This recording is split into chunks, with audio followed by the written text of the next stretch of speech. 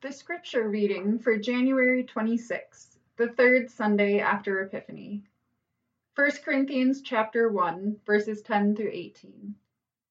Now I appeal to you, brothers and sisters, by the name of our Lord Jesus Christ, that all of you be in agreement, and that there be no divisions among you, but that you be united in the same mind and the same purpose. For it has been reported to me by Chloe's people that there are quarrels among you, my brothers and sisters.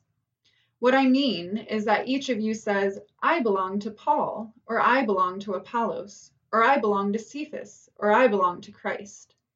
Has Christ been divided? Was Paul crucified for you? Or were you baptized in the name of Paul?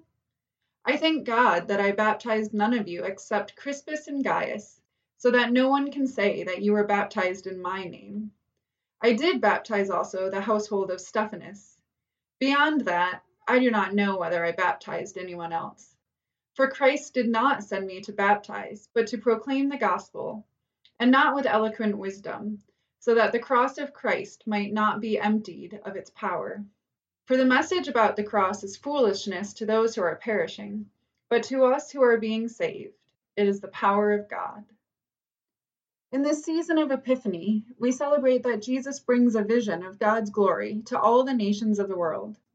Through Jesus, we learn more about who God is and how we are to live in right relationship with God.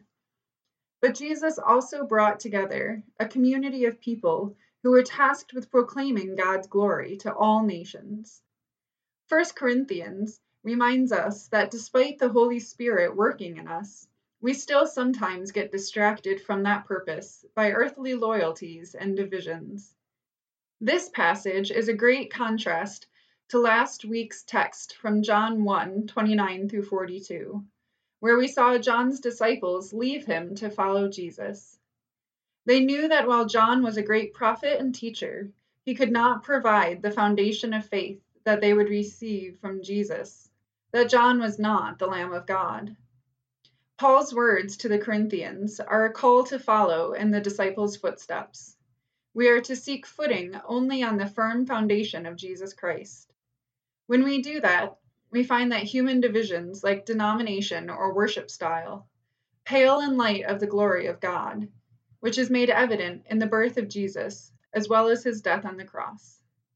Unity is much easier when we allow ourselves to be embraced as part of the church that has Christ and Christ alone as its head.